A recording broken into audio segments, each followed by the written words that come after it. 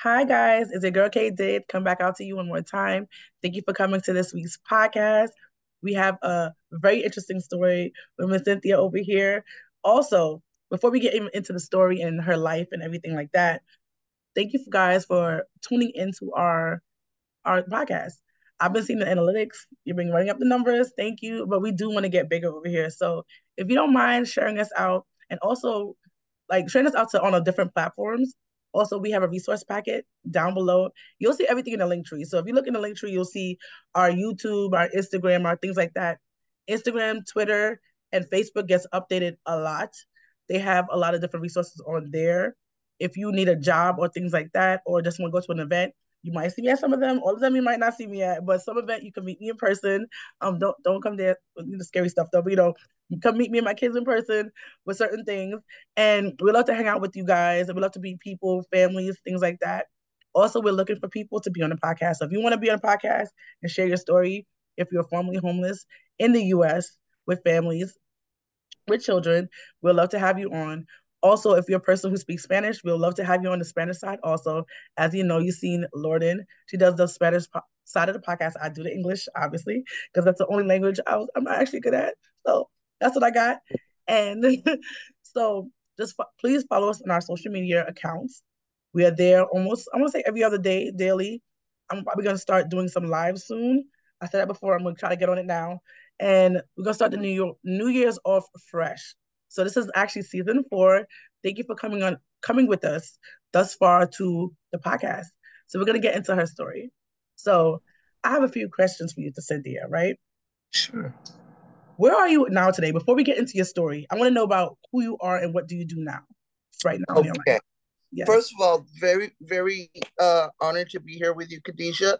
Congratulations on the beginning of your 4th year, and let's go for year 40. Let's Yes. do it. Um, I appreciate the work that you and your organization are doing with families with children. It's very important, very underserved Thank you. group, and so keep the good fight up. Um, where am I now? Okay, let's see. I'm 60 years old. I have 3 adult children, ages 39, 33, and 22, Okay. and a 10-year-old grandson. Um, my daughters and my grandson and I, we all live together in same apartment. Um, so it's nice most of the time. um, I recently quit working because I have some health concerns, and quite frankly, I just wasn't able to keep up physically. I was a shelter specialist with the Coalition for the Homeless, Oh, as well as the facilitator of our weekly CAD meeting, which pre-pandemic was in person, and I facilitated anywhere between 20 and 50 guests per week. Um, the client advisory group was a group that I resurrected. I didn't start it, but I resurrected it and reshaped it. And it's a group comprised of currently and formerly homeless New Yorkers, and they get together once a week and talk about their experiences in and out of the shelter system. A lot of bonding. Some people would say trauma bonding, but I say human bonding because being homeless, whether sheltered or unsheltered, is the one of the loneliest feelings in the world, and it doesn't matter how much family you have, how much of a support system uh, your family and your friends think that they're giving you. Um, Homelessness is a trauma that from what I've seen in my many years of dealing with the issue, both personally and professionally, is that it's something that you never kind of quite get over. right. Um, I was used to tell my group, if you came into the shelter system without a diagnosis, feeling that you were mentally and emotionally okay, chances are you will leave the system with some kind of diagnosis based on the layers of trauma.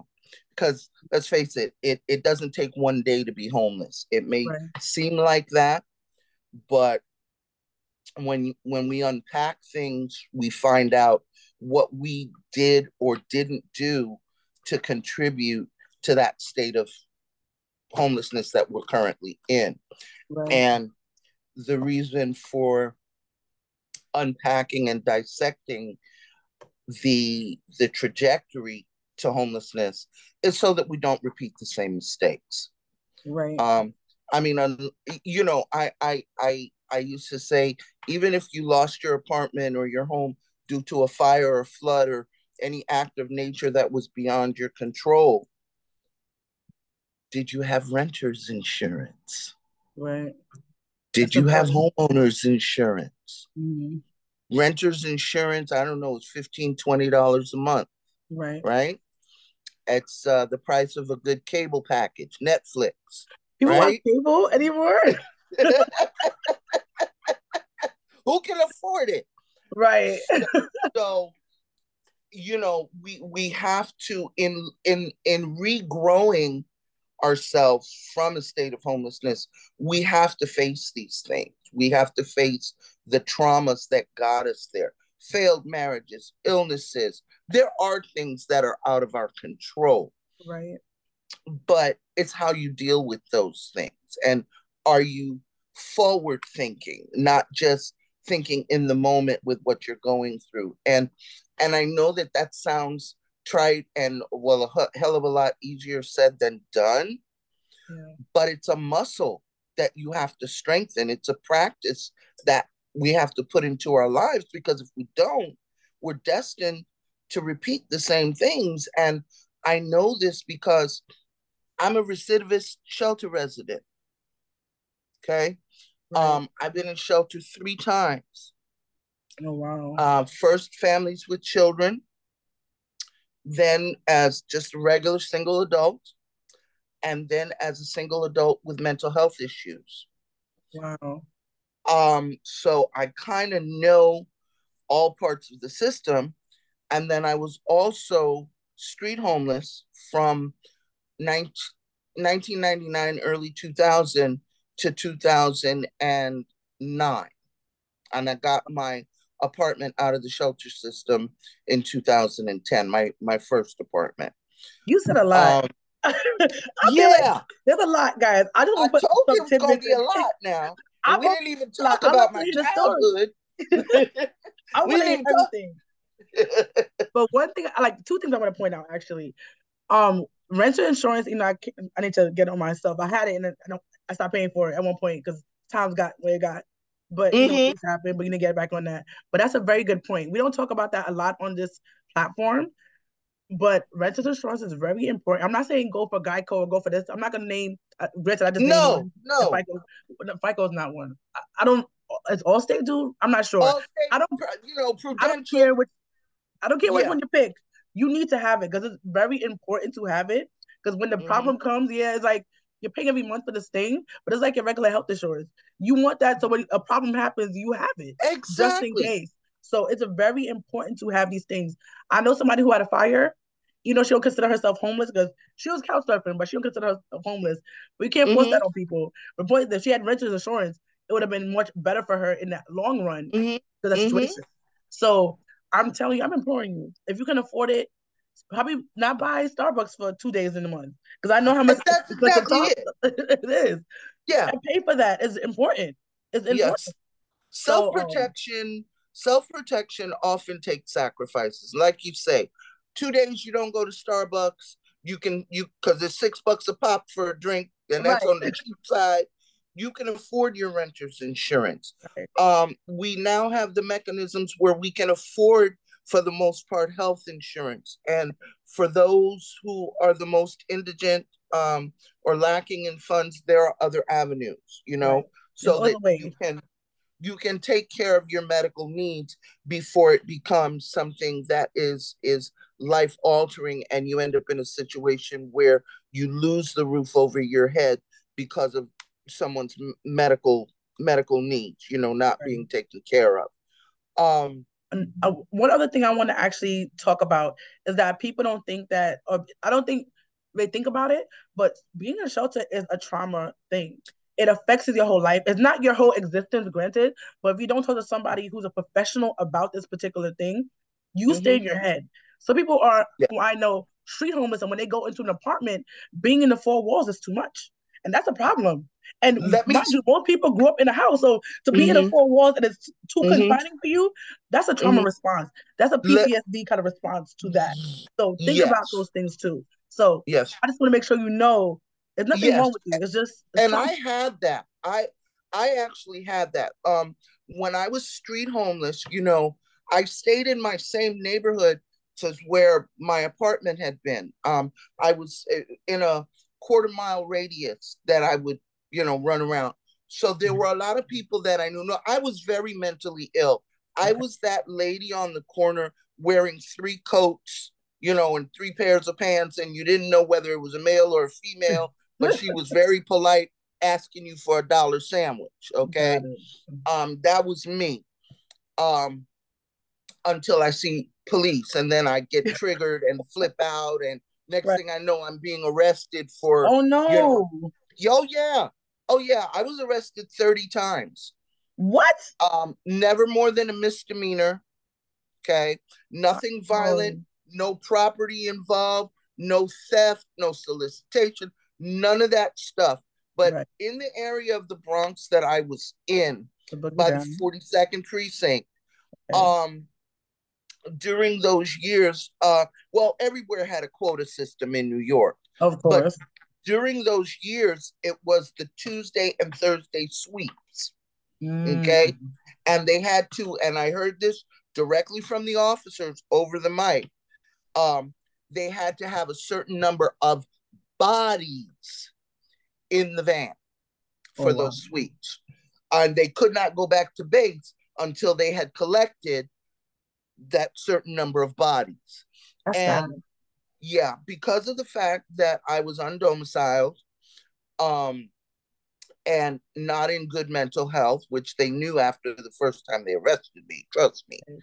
Um, Anytime they would do a sweep, and because my homestead, at that time, the particular lot that I was living in was just a few blocks, 3 or 4 blocks from the precinct, I, in my mind, thought I would be safer there. I didn't know that the police would become my enemy. But anyway, Mm, um, I literally was one morning, it was 2 o'clock in the morning, and I was going to the 24-hour bodega. I remember I had 50 cents in my pocket left from my days, uh, doing odd jobs and whatnot. right. And so I wanted to go get 2 cigarettes. They were 25 cents a piece then. Got it. I literally watched, there was nobody in the street. I saw that police van, and I literally watched them look across a field above about 300 yards Right. and see me and hang a U-turn to come back to the block so that they could come and get me. So as soon as Mm. I saw them coming toward me, what did I start doing? I started to Running. panic, Oh, right? Because I was not well. So now I'm acting suspicious. right. So now I'm being thrown up against the wall Mm. and I'm resisting arrest. That's crazy. Okay. I'm an unmedicated middle aged woman living in the street with bipolar 1 disorder, clinical Oh, depression, and a couple other diagnoses, mental borderline personality disorder. And damn. you want to come at me with handcuffs, rattling like Ebenezer Scrooge on Christmas Eve, at 2 o'clock in the morning when I'm all by myself and there's no one around to witness what's going on. Right. Okay. So I went through that many times. And every time I went to jail, I was sent at Rikers Island, I was sent to what's called the Mm. MO, which is the medical unit, so that Mm-hmm. I could Yes, it get my is. medication. Because from day one, they knew that I was a psych case. Got it. So every time it came time to do a sweep, I swear to you, they had 8 by 10 glossies of me in this precinct because it never failed. I mean, Right. there was some months that I went to jail 3 or 4 times. Oh, wow. Would be 10 or 15 days, based on my previous arrest. Right. That's Okay. crazy though. Yeah, at that time they had a thing, I don't know if they still have it, where if you had so many misdemeanors in one category, which mine was always misdemeanor, uh, whatever, possession or whatever it was, trespassing, whatever, Right. um, paraphernalia possession, because they never caught me with anything but my little doodads. Okay, because I was self medicating at the time. All Got it. right. Um, and because that's something that you just do when you're in the street. Right. You know what I mean? Um, and it. I don't talk a lot about that because that was not my main issue. Right. Right? My main issue was mental health. I Right. had gone through an abusive childhood, which involved child sexual assault, physical abuse, emotional and mental abuse. My mother gave me my first concussion when I was 3 years Mm, old, sorry about if that. that gives you a sense. Right. Um, and so that transferred into my adult life by me making wrong choices with partners. Of So of course. course I married the first dumb man who was able to spin me a bill of goods and Right. tell That me is he was gonna eyelashes. Yeah. he's gonna make everything all right. Yes, Right. he would. Right. I'm Yeah, sorry, baby. yeah. The problem was what he found out was he had a wife who was a workhorse. Yeah, I was Mm, 19. I didn't know anything. You right. know. Um. Wow, that's young. Yes, and he found out that I was a workhorse and would work two jobs. And so, since I would work two jobs, that meant he didn't have to work any. Oh no. One of Okay. these. Yeah, and he was 8 years older than me. He was a military man. Of He course. was a very talented radio and television broadcaster. Could have had a Mm. wonderful career had he not been a bum inside. Because you can be broke but not be a bum.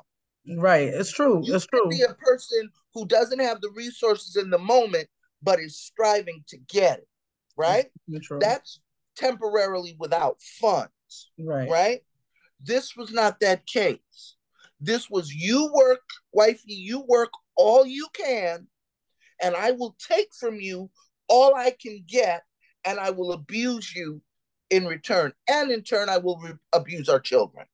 That's abuse. That's DV. That's right there, Yeah, domestic violence. And people, again, I like when people tell their stories and I get to, like, sometimes some people don't understand that is what's happening. Some people, they understand because they've been on this journey for a very long time, but that's a part of domestic violence abuse. People only think about, as I said all the time, beating and pinching. No, no, financial abuse is one of the highest, I want to say, ones because that's your money. And in this yes, case, he worked her like a mule and took her money. Not even like, oh, he's working yes. and they're working And together. Took had all the the nerve money. to put his hands on me. And had So the nerve to he's put his doing both hands of on me. them. Okay. Bounds. He's But like, you see, I'm gonna beat you and take your money. yes, but there is a thing that we don't talk about a lot, and it's called coercive control. Right. And it's a part of violence in the home that is the least evident, oftentimes. We don't realize when we're experiencing it. People from the outside may not see this. Mhm. And I say to everyone out there, male, female, or however you identify, if your choice is being taken away from you, if your money is being taken away from you, if you are being physically intimidated or controlled in any way, don't fool yourself. It's abuse. And you cannot love it enough to make it better because it's not your problem, it's the perpetrator's problem. Right. you know and you got to get help and get out. Unfortunately now, my situation with my husband was in the early 90s, so there was some awareness but not enough awareness, and I still had to deal with the mental health stigma. um I come from a Latino, Caribbean, Afro-Caribbean Latino background. Oh wow. um yeah, we all know, anybody that comes from that background knows that there's no such thing as mental illness. Right, right. You're lazy, you're weak, you're Oh, whiny, your point you're right there. irresponsible. Right. You just don't want to try hard enough.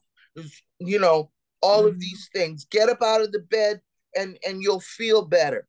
Right, So I, because of the child abuse, um, I started suffering from depression. The earliest documentation that I know of is 4 years old, wow. and that is unprecedented because 4 year olds don't know what depression is. Right, Of course, I didn't know that that's what it was. It was fear and depression. You know, I was afraid of getting hit and etc. Um, but a 4 year old is not supposed to be sitting in a corner crying by right. herself with apparently no, no cause. But the cause was my family was a mess, and I was a victim of dysfunctional parents, Right. right? So anyway, during the marriage, one of his ways of controlling me was to constantly call me crazy. Mm, Let me back up a little bit. When I was that's 18, interesting. my first son died. He died of crib death Sorry when about he was that. 5 months old.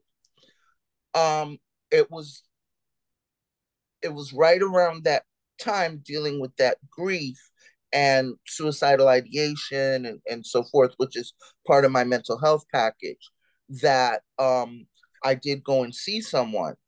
Right. And I was diagnosed for the first time with bipolar 1 disorder and um, some of the other things. When I got with my husband, I'm a full disclosure kind of person, always have been, because I've always felt if you're not doing anything wrong, there's no reason to hide anything, you Right. know? So I told him, that I had this diagnosis and I needed therapy and medication, et cetera, et cetera. Right. The first medications that I took, see, back in those days, it was zombie medication. It was just drooling. You couldn't work. You couldn't, you really couldn't do much of anything on that medication. So obviously, being young and full of life, I Right. stopped taking it, Right. not understanding. And it literally took me till I was almost 50 years old, Wow. my mid to late Over 40s, 30 to, years old. yeah, to finally hone in on the fact that I have to accept this as a part of who I am for Right. whatever reason, and do what I do in other parts of my life, which is turn lemons into lemonade. See, I had many high times in my life. I was an elected official, I was a Ooh. program director. Um, the brief in my youth, I was embarking on a singing career. Ooh. Um, a Nice. lot of different highs, right? Right. The birth of my children. But when you're not well mentally, you can do well for a little while, Right. but sooner or later, it's going to catch up to you. It's true. There's no sustainability in mental illness. The only thing you can sustain is a downward trajectory, Right. right? So, what I talk about now is I talk about personal responsibility and wanting to be well. You have to want to be well, because if you don't truly want it, you're not going to fight for it. So, you're not going to get up and you're not going to go to that therapist appointment, or you're not going to get up and take your pills every morning like you're supposed to, or however you're supposed to do it. So, discipline and personal responsibility is very important when you're trying to be healthy and have a productive life. If you don't want to, cultivate those skills in yourself, then you're not going to be as well as you should be. Let me put it that way. I And like, I'm go sorry. ahead. I like that you point out because I think people, especially who look like us, they don't want to do mental health. That's not, to them, it's not important. They think I'm from a Jamaican background. If you sleep Mm-hmm. past 8 o'clock, it's a problem. So Mm-hmm. like 8 o'clock, Mm-hmm. 5 or 6 is the time. The cock-a-doodle doo happened. That's when you're supposed to be up and like a Listen, the in the rooster night. is up. You should be up Right? too. That's how Okay. that's how the mentality they have for you. But Yes. coming from that background, they know people don't talk about those things. But I like that you said you had so many highs. You had your children, you were elected official. People always, I think, they try to make it, yes, this person has a problem, but it can be helped with medication. But also you're not just that one thing. You're not just a mental thing. No, Right. you are a person and you can still do great even though you have this problem. So if you're a person who's watching this and thinking, oh my God, I have this, I have this, I have this, I have a disability, I have all these things. No, Mhm. you can still be great. You can still be That's amazing. Even with that. The people out who are exactly. blind, who are still doing great. So don't make that one thing define who you are. Hmm. There's so much great things in you. All you gotta do is take it up and go Yeah. and touch the stars. Trust and Yes. believe. Yes. And the best work that I've ever done in my life was post acceptance of my mental illness and taking charge of my mental health. Um, After the being in street till 2010, in the shelter, Right. 2010, I got that apartment. I went back to volunteering for the Coalition for the Homeless. Okay. Mm. And I became a full time volunteer while getting my sea legs. Because here's another thing, when you've been and it doesn't matter how long your shelter stay was or your homelessness period was or how short it was. When you come out of the other side and you finally get that roof over your head, you are going to go through you're going to go through, like you said before, PTSD. And Right. I went through that. I actually went through that the whole time that I was street homeless, because after Mm. a certain amount of time in the street, when I would go to friends' houses to take a shower or because it was too cold outside or whatever, I literally could not stay at anybody's house, no matter how badly they wanted me to stay indoors, for more Mm. than 48 hours, because Wow. then the walls would start closing in on me. Right. Okay, because I was used to lifting up the tarp to my little house that I built and being able to look out at the stars and feel the wind on my face. And that's something that you become accustomed to, whatever circumstances you live under. And we wonder, oh, well, how could they live like that? Well, guess what? I used to wonder how people could live in the street too. I Right. wasn't raised, I wasn't raised in the street, have no jail history in my family or anything like that, Right. drugs or anything. So I never could comprehend how somebody could live like that until I had to live like that. And I can tell you that when your survival mode kicks in, you have to become comfortable with what you have available to you, Right. right? Um, so that you can create some kind of normalcy in your brain so that you can deal with things, right? Um, and so when you get your own place, be prepared. Have that therapist on speed dial. Right. For Okay, sure. you really, because you're going to be afraid. Number one, you're going to be afraid that somebody's going to come and take this from you. Mm-hmm. Number two, you're going to be afraid because now, after however long, you now have to live by yourself. Okay, and whatever happened to get you to that place of needing that assistance, if it hasn't already been addressed, that means it's still there, it's still living in you, and you've got to get it treated in order to truly be healthy and work on the other side. And it's the same for our children in shelter as well. Right. For um sure. Hi, guys. Thank you for coming back to season 4 of Hear Our Voices. Thank you that you made it to the end of this podcast. Thank you for just supporting us for the past couple of years when we're in this endeavor. And apparently, people all around the world are listening to us, so shout out to you guys. Please follow us on social media, like I said before. Check us out on every platform. We have job opportunities. Right now, we only do job opportunities for New York City, and we also do only resources for New York City. But one day, if people have job opportunities for different states and things like that, if you would like to send it to us, we would like to see those things. So please send that stuff in if you would like to give job opportunities to certain people and people in general. We want to help out the community as best as we can, and if we can use our platform to do so, we would love to do that. So thank you for listening, and see you guys next week.